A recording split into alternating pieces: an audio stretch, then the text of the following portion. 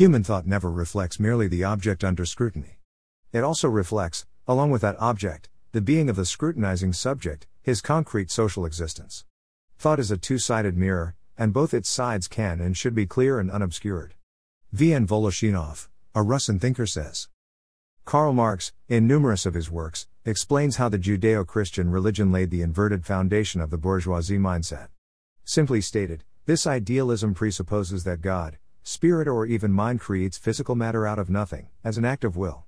This inversion of reality relegates the material universe to a subordinate position functioning under the tyranny of religious imagination.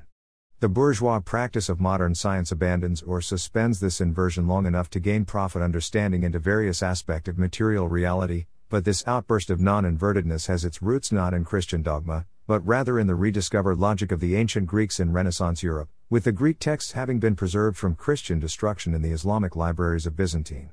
This is the class and psychological background to Carl Jung's work on the human mind, which, after his break from Freud, he termed analytical psychology.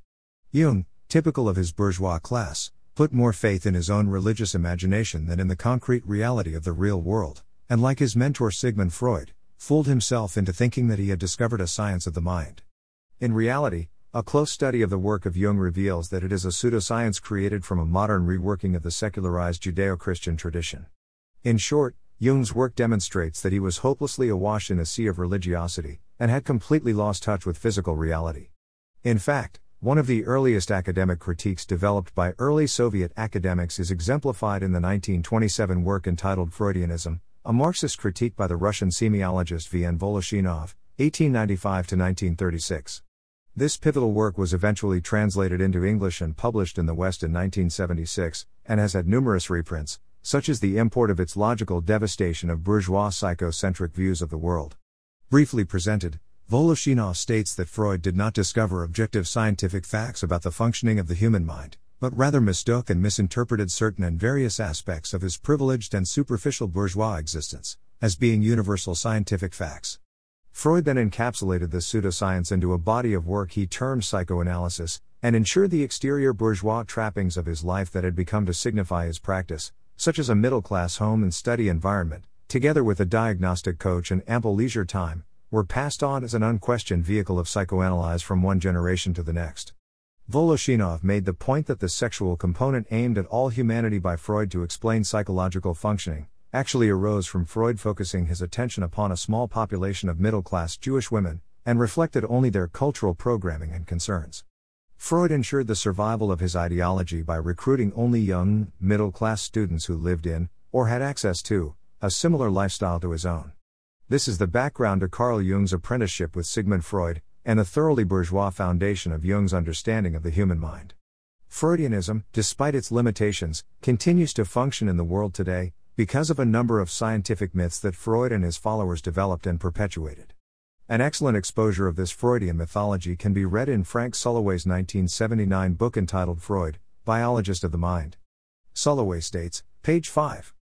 In my historical appraisal, Freud stands squarely within an intellectual lineage whereas is, at once, principal scientific heir of Charles Darwin and other evolutionary thinkers in the 19th century and major forerunner of the ethologists and sociobiologists of the 20th century. From this historical perspective, Freud's theories reveal otherwise hidden rationality, as well as certain limitations. Whereas Voloshinov exposes the inverted ideology of Freud's work, long before criticizing Freud became popular in the capitalist world, Sulloway reveals its mythical and pseudoscientific content. However, Richard Milner, in his 2008 book entitled Darwin's Universe, page 185, concisely deconstructs what Freud believed to be the scientific foundation of his theory of mind. Freud's conclusions about the origins of dysfunctional behaviors are therefore based on two antiquated theories in biology, recapitulation and Lamarckian inheritance. Most present-day Freudians, unfamiliar with the history of evolutionary theory, cannot appreciate how deeply Freud's theories rest on these two major 19th-century scientific fads, which have long since been abandoned by biologists. This shaky edifice of inverted mindset, mythology and pseudoscience, is exactly the very same foundations of Jungian analytical psychology. Whereas Freud at least tried to pretend that he was remaining anchored in material fact, regardless of how flawed this idea was, Jung, on the other hand, broke free of this contextual limitation and fully delved into the deep mire of mythology. In the realms of dream interpretation, However, Freud by comparison comes across as highly rational when he explains that dreams are the mind's way of making sense of experiences had during the day. Jung developed his mythology to absurd lengths, imagining all kinds of psychic structures which must exist, even though no one can attest to their presence, rather like the premise of a faith-based, theistic religion.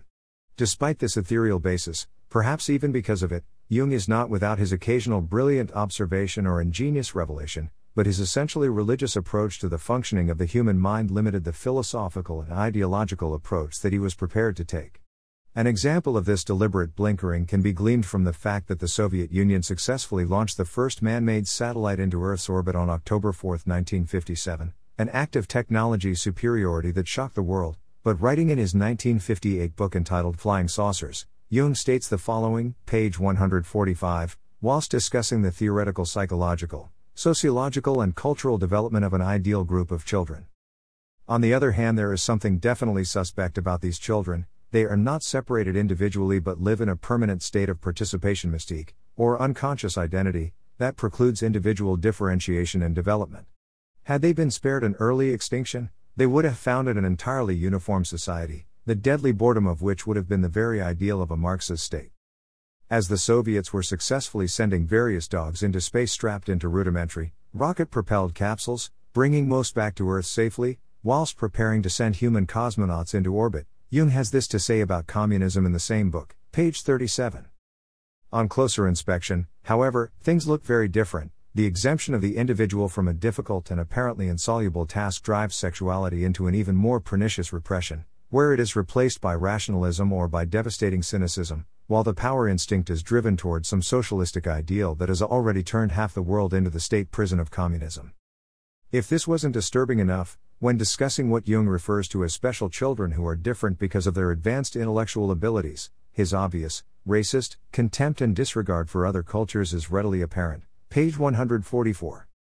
Their advanced intelligence is, moreover, coupled with a complete realization of their potential power for world domination. The question of how to deal with this menace leads to different solutions. The Africans kill the children immediately. The Eskimos expose them to the cold. The Russians, after isolating the village, destroy it by bombardment.